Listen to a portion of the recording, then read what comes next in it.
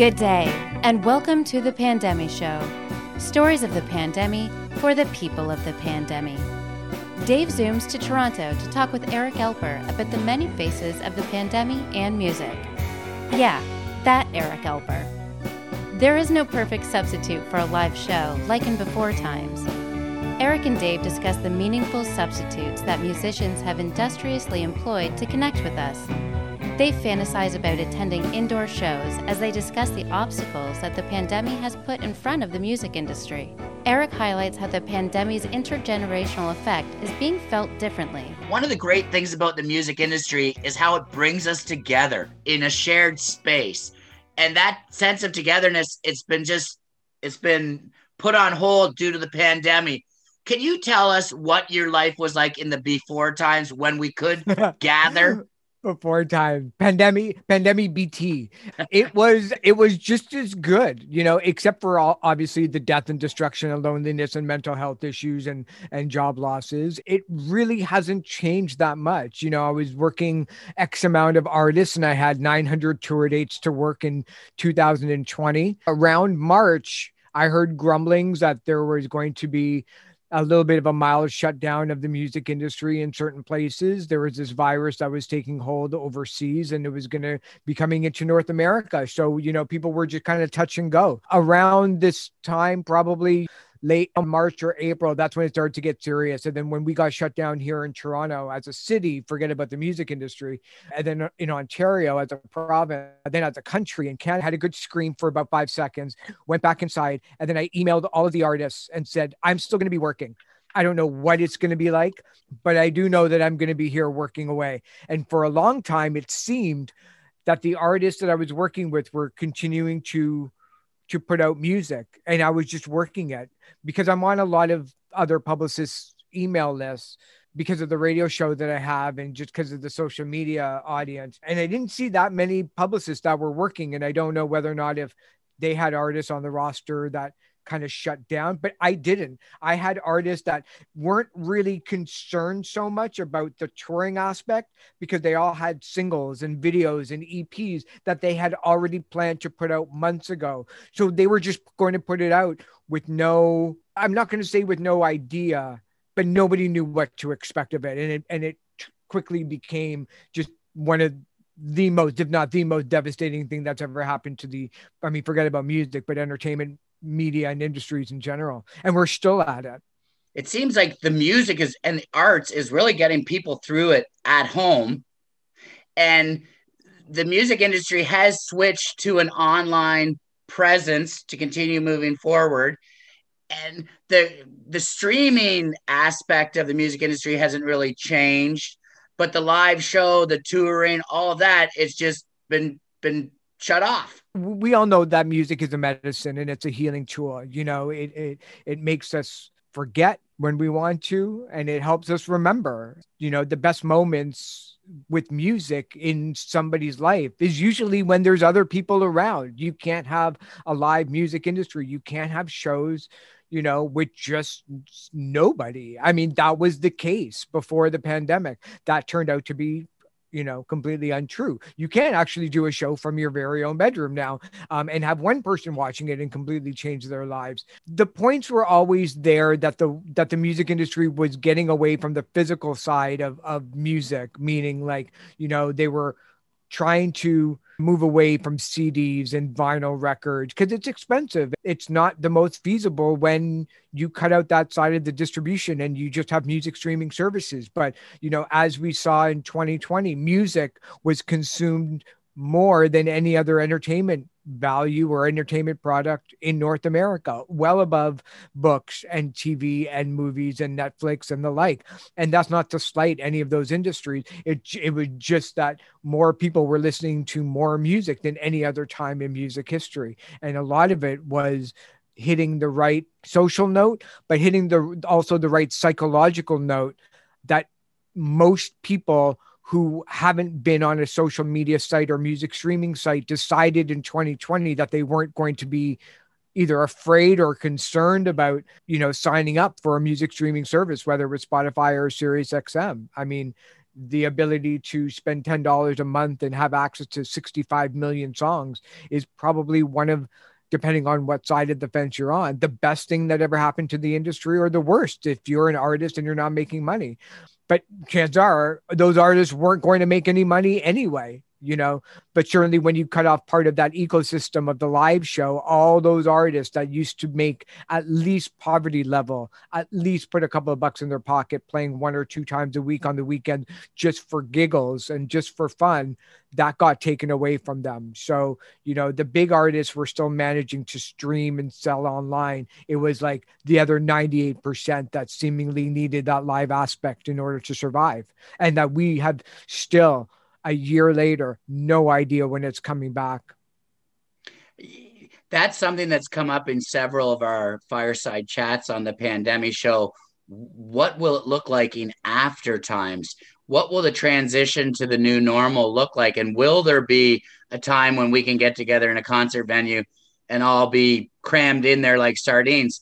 Now, I've seen some images from Wuhan, China, where the young people are back out in clubs, but everyone's wearing masks. Yeah, there'd been a number of studies. There's one in Germany that took 3 different rooms on the same day with 3 sets of people. One of the groups were wearing masks.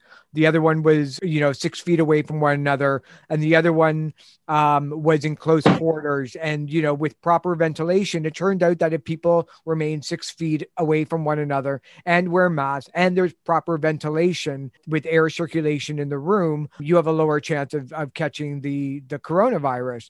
That's not something that could be done in every venue. It's really, really super expensive, not only to get proper ventilation in case if you don't have it, but these venues that used to be able to hold 300 people, 400 people, 500 people may now only be able to have 40 people capacity. You can't make a living at that. There's just no way. If you have 100 people capacity, maybe you can get away with 20 or 30 and get by if you kind of, supplement that income with food. But if you don't, there's no way that the band and your staff and the taxes and the government and the land and everything else can just maintain that proper ecosystem in order to have a venue there. Here in Toronto, we've seen almost 55 venues shut down permanently. Now, look, I'm an eternal optimist. I will always believe that things will always get better, but I'm also a realist, and I'm thinking that, well, maybe this city of Toronto doesn't guarantee that we would always have 300 music venues. Maybe only the strong do survive. And it's horrible for me to think that and to say that out loud, but nobody asked for the virus to happen. And this is just what we're going to have to do. Artists are pretty crafty. They're pivoting into the online world. They're doing a lot more live shows, a lot more taped live shows. They're doing a lot more chipping jars. They're on Twitch. They're on, YouTube. They're on all these different platforms from Clubhouse. MySpace is still going with 22 million visits as bizarre as that seems. There's certainly plenty of places where people can go to find an audience. It just might not be in person, but a lot of the older artists that I work with have already canceled their shows so far twice and sometimes 3 times, moving all of their dates to 2022 and privately into 2023 without announcing it as of yet. I wonder if we're going to see a trend to more outside shows where it's easier to physical distance and we don't have the problems with airflow.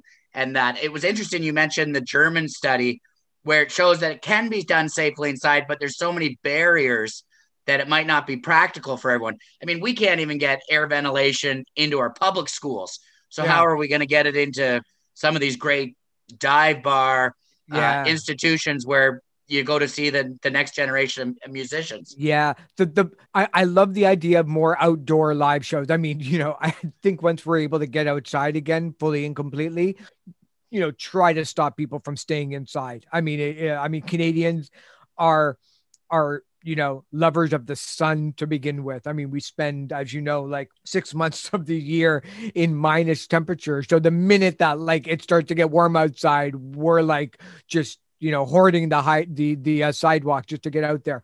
What's going to be interesting is how many artists can you fit in one bill and how much money is going to be the maximum that people are going to want to spend for live music specifically. The problem that the live music industry is going to have to face is that right now they are now almost 13 months and counting and backlog shows.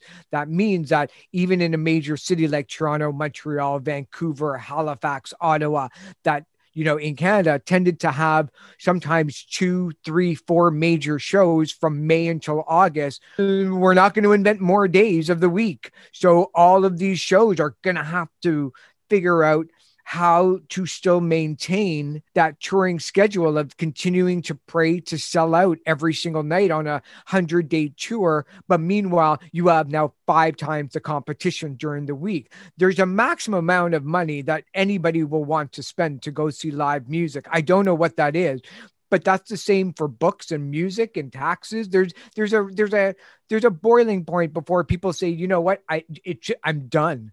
And coupled with the fact that there's a large percentage of our population that hasn't worked properly in a long time, these venues in Toronto or Ottawa or Kitchener or Guelph or Waterloo that had live music, 2 nights a week, do they go to 5 nights a week just to get the backlog all ready to go and to try to get as many people out there?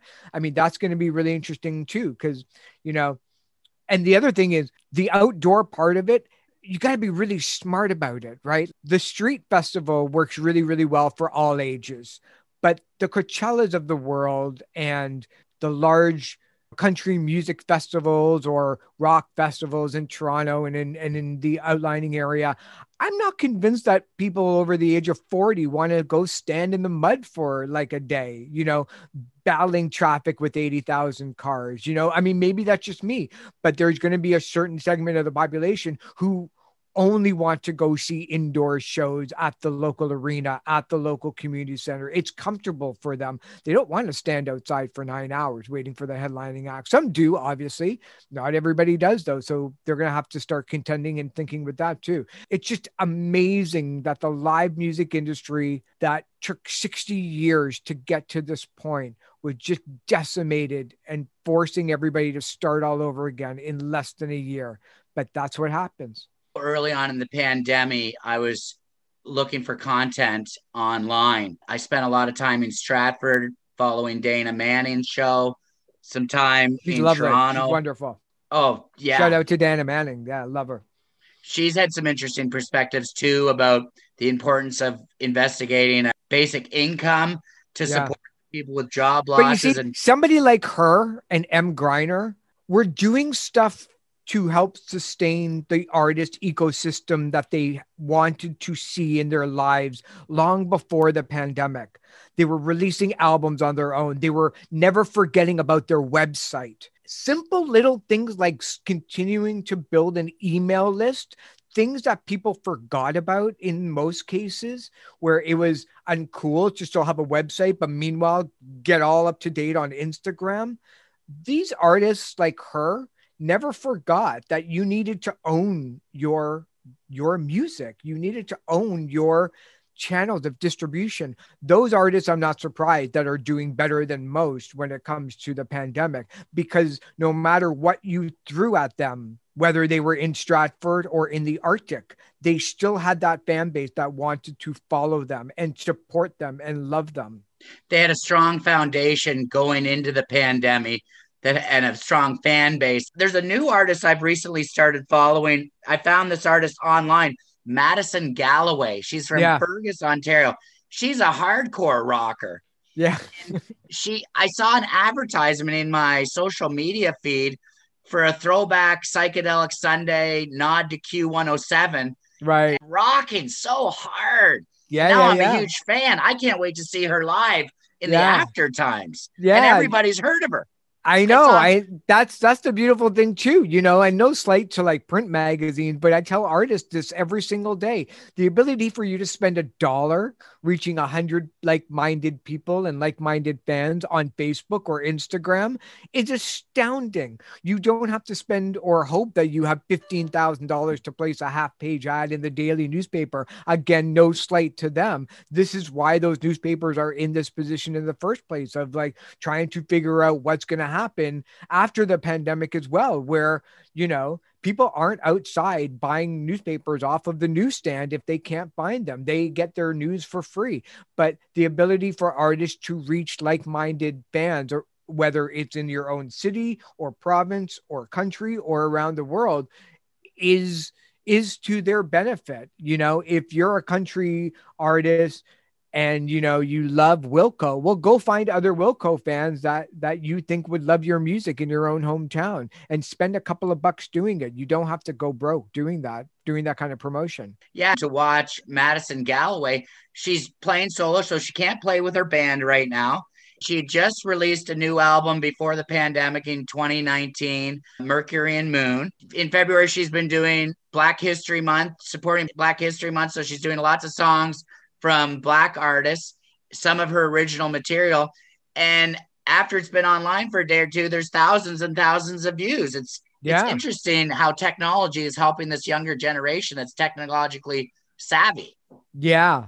I would hope that that's what would happen. It would scare me if that younger generation decided to not be online during the pandemic, because there's nothing else really to take its place. But we've certainly seen with Zoom classrooms and Zoom, hang-ups and meetups, at least online, even a social media site like Clubhouse, which is more audio-based, is kind of exploding faster than I think anybody, would have predicted a year ago. But those artists that are new always had social media in their lives. They always had the promotion. So they were kind of comfortable with it, at least for the most part. It's the older artists, the ones that are 55, 60, 65, 70 years of age that had hits in the 60s, 70s, and 80s. They're the ones that are I think really struggling a lot more, because, they barely understood Facebook. They have no interest in going on Twitter. They don't understand Instagram without, with just photos, and they have no idea about what TikTok is, or even how to comprehend the use of somebody else's songs, dancing to somebody else's moves while lip syncing. So to them, the social media isn't the way to go unless you have a really smart, sharp team around you that can do that stuff for you. But these artists rely on touring venues and casinos and community centers across Canada, not only to sell their new album, but to meet the fans and talk to them and sell their old catalog. And now they just can't do it. Those artists are going to be real interesting to watch, even in America, where artists like Kansas and Styx and Journey and Bruce Springsteen's band, they're all 75 and up. Not only are they not playing and getting that exercises and getting those emotions and psychologically getting ready for shows every night, but to get health insurance for them is going to be astronomical. It was bad enough that, they probably have to pay tens of thousands of dollars to get insurance, eating in strange places, living on the road, going in hot and cold temperatures. The idea of trying to plan a tour when you're older, where one city might be fine and the next city on your tour might now be in the red zone, and the next city might still be in shutdown and isolation. It's impossible to plan that stuff a year in advance when nobody knows what's going on. It's impossible to plan that stuff a month in advance. So, I think we might have seen, this week, look, The Who just completely canceled outright their rescheduled shows from 2020 to 2021. They completely took them off of the schedule. They're both hitting 80. That might have been the last opportunity to see them. One of my all-time favorite bands, Genesis, just moved up their dates to 2022. I'm crossing my fingers and hope that they can still make those dates, but that's the situation we're in right now. When you talk about the logistics of scheduling a cross-Canada tour, a multi-country tour in this current environment, it makes me think of our last interview with Ryan Chenwing. He lives currently in Terrace, BC. His partner lives in Oxford, UK with their son, Joey. They've tried to get married twice so far during the pandemic so they can live together in the same country. Well, they want to be together as a family, but the pandemic has prevented them. So far they're 0-2 on getting married. They're going to try the third time this spring or summer. And that's just two people getting together with a Yeah. justice of the peace and two Yeah. witnesses, 5 people in total. And they haven't been able to do that in the last year, even though they've tried twice at tremendous expense. So if two Yeah. people can't even get married, the logistics behind a tour, like you were saying, like, wow. Oh, And there's so much. of hundreds of people coming from all over the world where they live to get together and travel as like a small town. That's really what it is. I mean, if you're Yeah. Metallica or The Weeknd or Ariana Grande, you're bringing enough people bigger than most small towns in Canada, in and out, in and out, in and out, and that's with that's with no vaccine available to these people yet. I mean, in Canada, as of today, they're talking about making sure that people over the age of 80 get it by the end of March. And that's okay. Like, I get it. It's a lot of work to do, and I'm not complaining about that.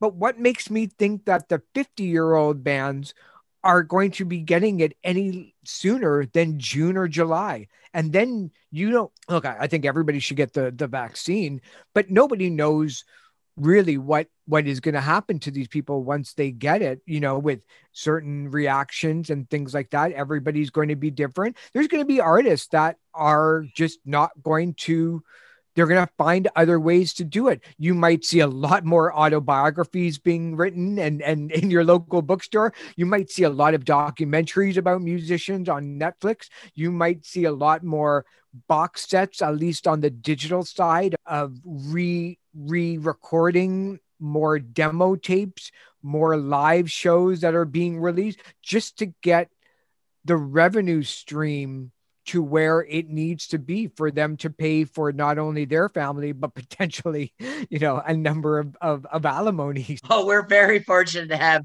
you and your deep perspective and understanding of the music community here with us today, because as a fan and somebody who likes to try to get on stage at the open mic, I only kind of see the part of the iceberg above the water, and you're giving us some real insights into the majority of the iceberg under the water. Right.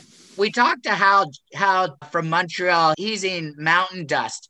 Great band. He's told us that it was easier to be in the band when the weather was nice and they could get together. But during the lockdowns, he's just not into the doing everything on the computer. He really likes to be in jamming with the band where they can just kind of go on a tangent, go in any direction. Are we going to see more like solo acts? Because that's what I'm seeing online. I'm generally seeing one person. Now, the Hillside just did the Hillside Inside, which was interesting. The Hillside Festival in Guelph, such a progressive music festival. Yeah. They had, I think it was last weekend or the weekend before, they had 20, 30 acts, and some of the musicians were in the same location wearing masks, all physically distant. So we're seeing an evolution, but the pandemic really seems to be favoring the solo performer rather than the band ensemble. And that's upsetting, because there's just, when you get a large group of people all playing music in the same direction, there is nothing more powerful than that to be listening to be dancing to be a part of. And that I'm really missing that. Yeah. For all the gloriousness that technology has brought upon us at the same time, the amount of, it's interesting because, when you're a group, the technology is so good when you're recording in a studio that you don't have to be all in the same places. There's a lot of records and classic albums that have been recorded that people just don't realize were never recorded with the people all in the same room. They were literally transferring files by email or in the cloud. But yeah, I think you're exactly right.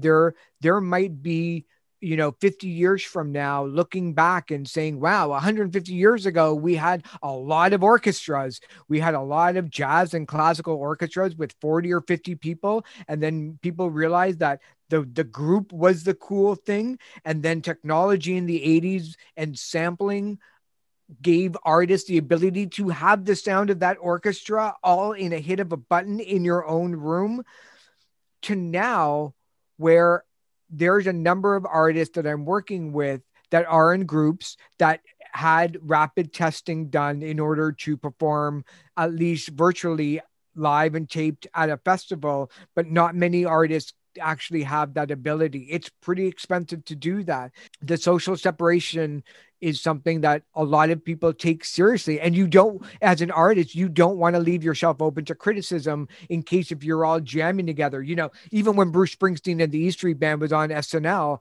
a couple of weeks ago, or whenever they have artists on there, there's always criticism of like, how are they able to get together like this from different parts of America when we can't even go outside to the grocery store for more than 5 minutes? And, you know, they have special things in place. They happen to be, you know, millionaires that can pay for things that you and I can't. But it will be interesting.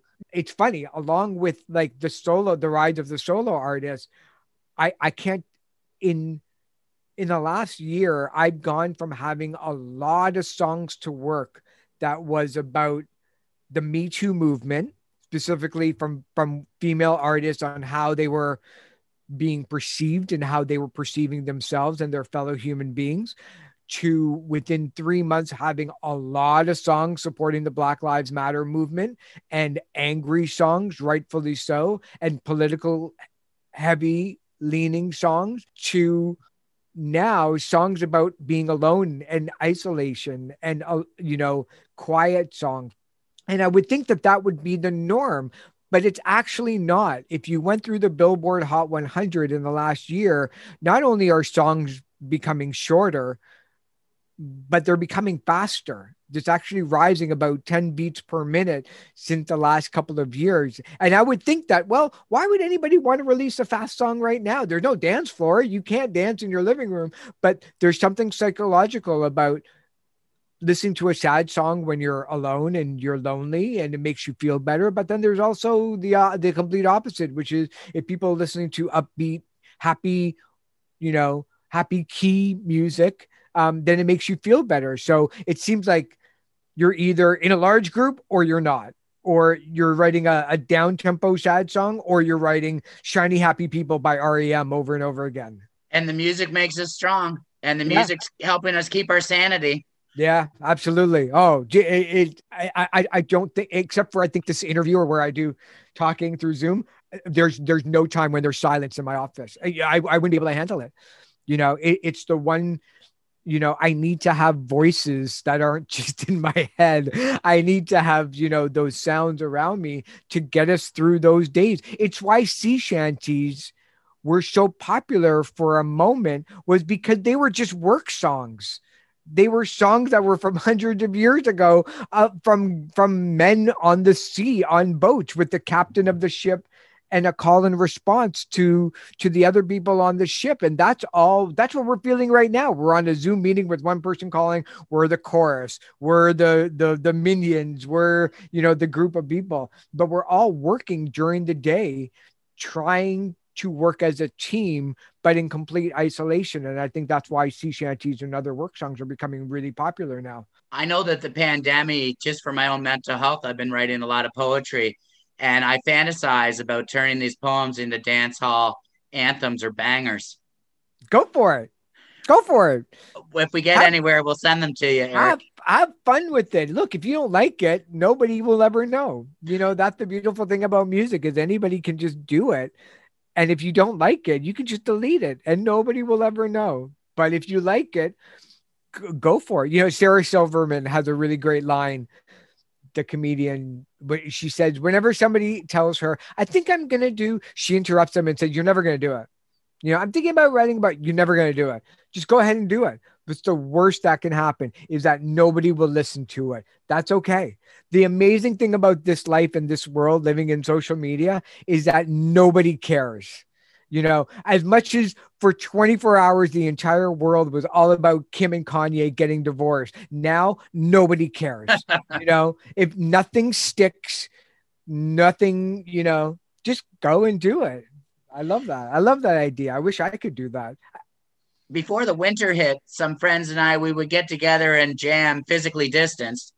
Then with the arrival of the colder temperatures and the winter, we've been trying to do things over the computer, but there doesn't seem to be the right technology there yet for people to collaborate with music, because if we all play together, we can't hear each other. Yeah. And you can't record everyone synchronistically the same way. Yeah. But Lisa Humber from Come From Away, she made such interesting points. She said that she had read that in Ottawa there was some musicians that came up with some new software. I was just going to mention that. Yeah.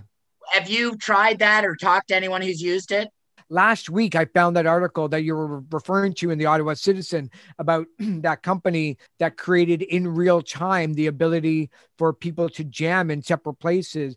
There seems to be some walls that are put up from the independent artist perspective. You had to have a really high-end ISDN line. You had to really have your technology a little bit better than, say, you or I just talking right now on Zoom, which kind of, blocks a lot of the independent artists from doing that. But it's a step in the right direction, though. Hallelujah. And, surprisingly, the technology part of things got really good very fast. I remember in the beginning when people were just taping their concerts in their basement of their house on their iPhone with no microphone. Then all of a sudden microphones seemingly came out of nowhere at a cheaper price on various, platforms. And they got better and better and cheaper. And that's what happens when there's a big demand like this that lasts a long time.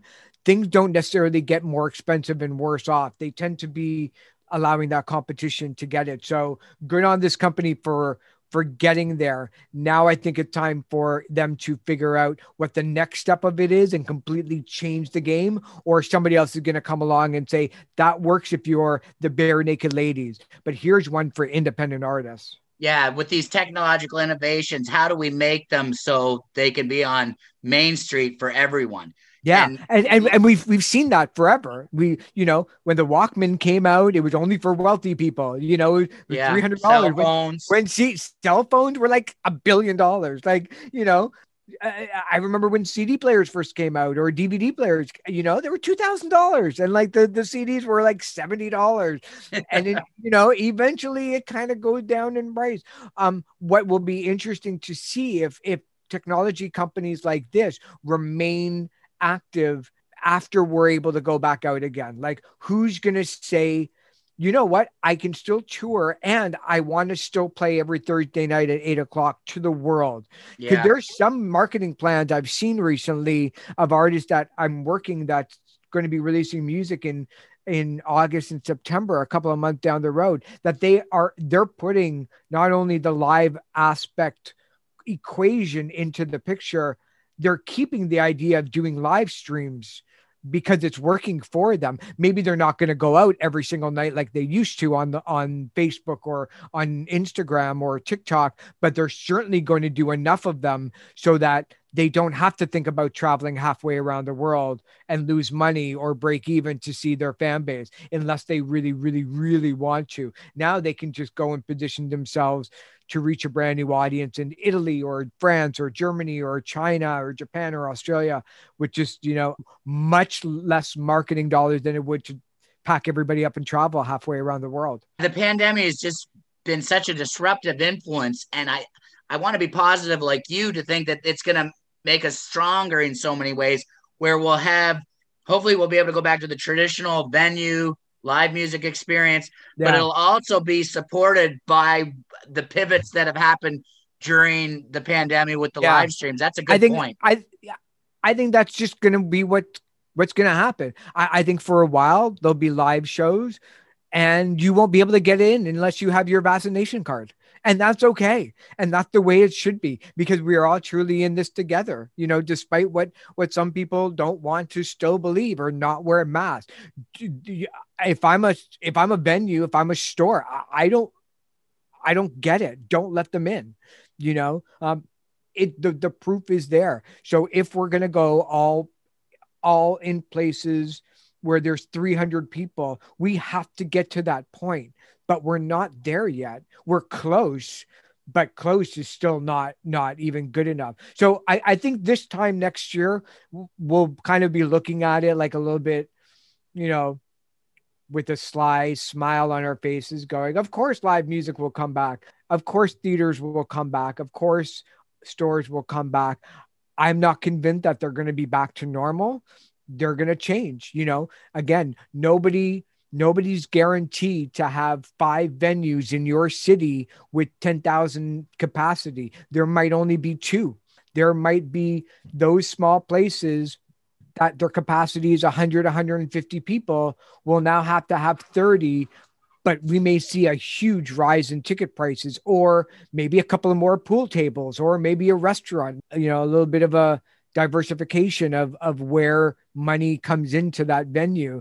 That will be interesting to watch too. But I think live music is never going to go away. It can't go away. It can't. We'll get through this. It's just a matter of like what it's going to look like from the other end of it.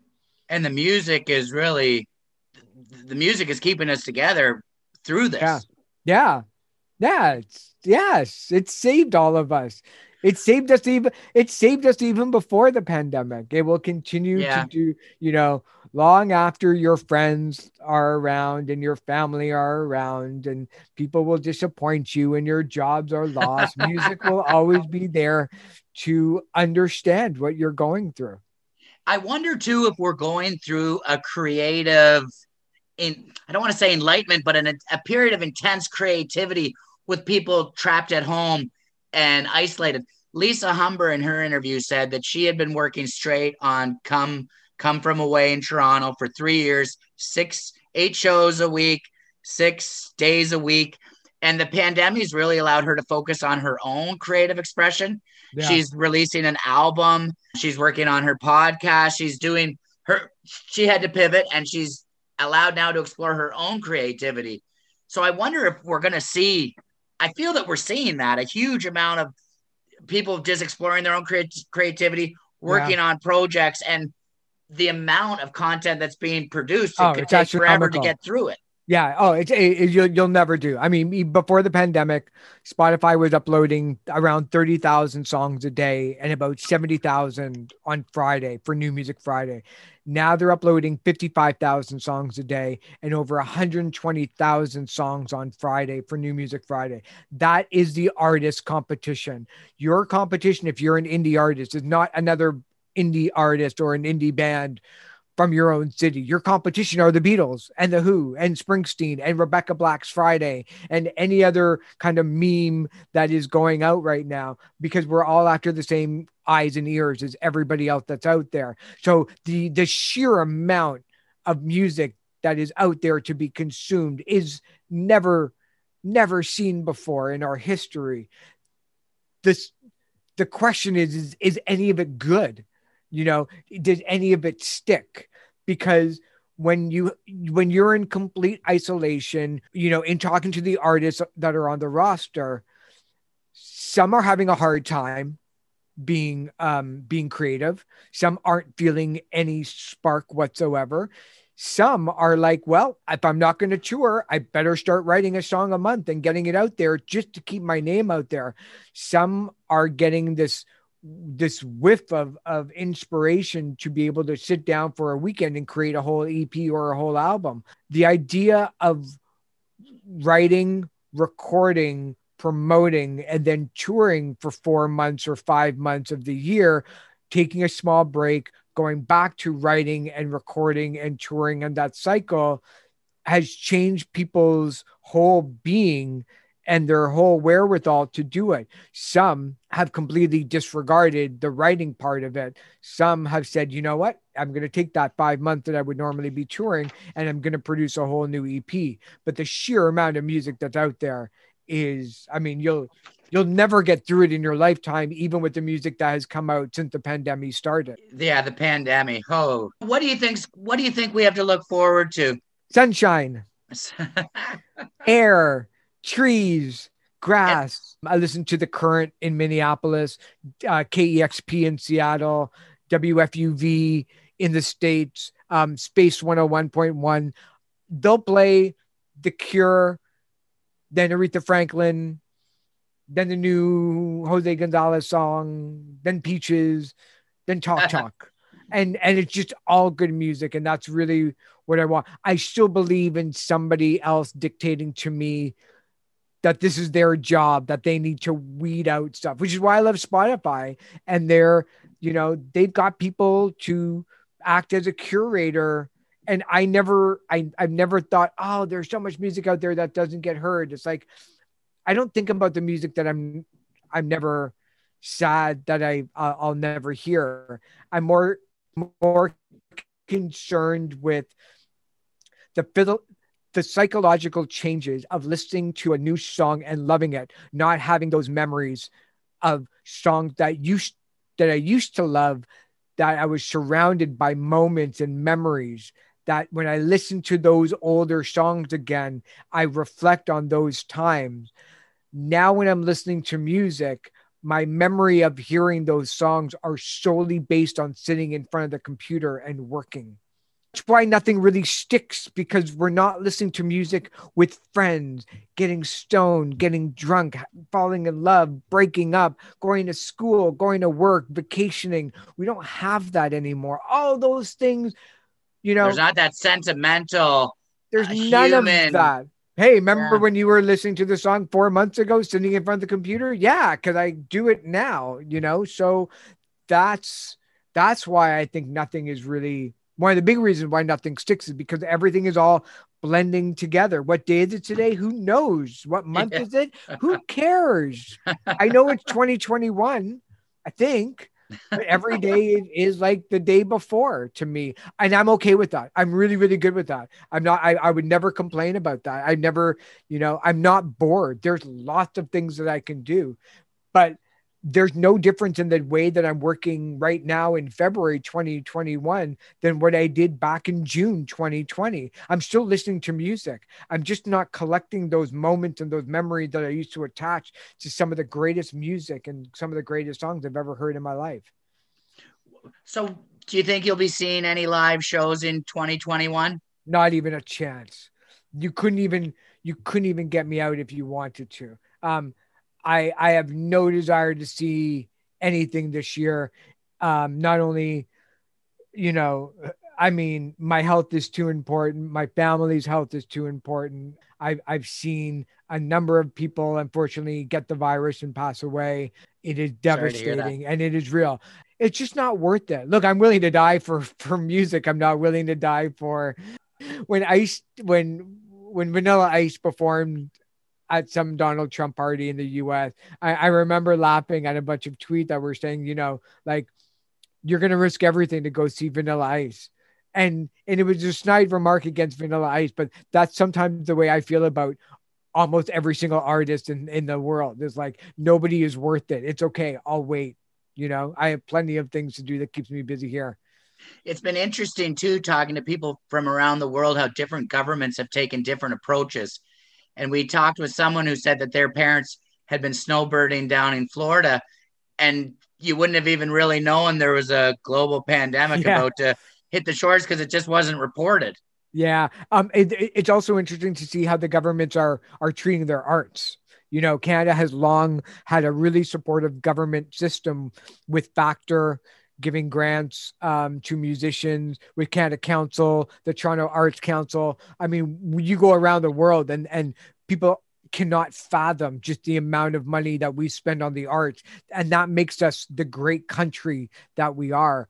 Arts are important to this country. Arts are important to human beings. And they have stepped up in a big way, keeping those grants going, keeping those venues as strong as they can around by limiting the amount of money that these venues have to pay for taxes, giving a little bit of a leeway when it comes to paying those taxes, allowing musicians to not mark down their earnings as a musician for self-employment, so that it doesn't affect them come tax time that they have to now pay out more. It's really astounding when I see in the US the amount of battling that the two parties are doing in order to keep venues operating and to keep musicians going. They don't have what we have anywhere like we do here in Canada, no matter who's in power. It's not a political situation. It's just the way that we have chosen to treat something as important as the arts.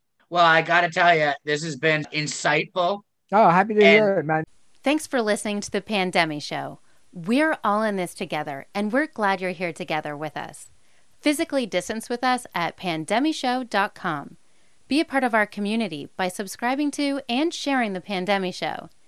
Thanks for taking a minute to email an episode, share a link, or promote us on social media. Pandemi Show is on Instagram, Twitter, Facebook, and Reddit.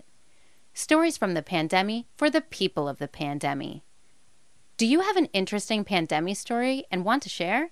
Email us at pandemishow@gmail.com. Thanks to all our guests.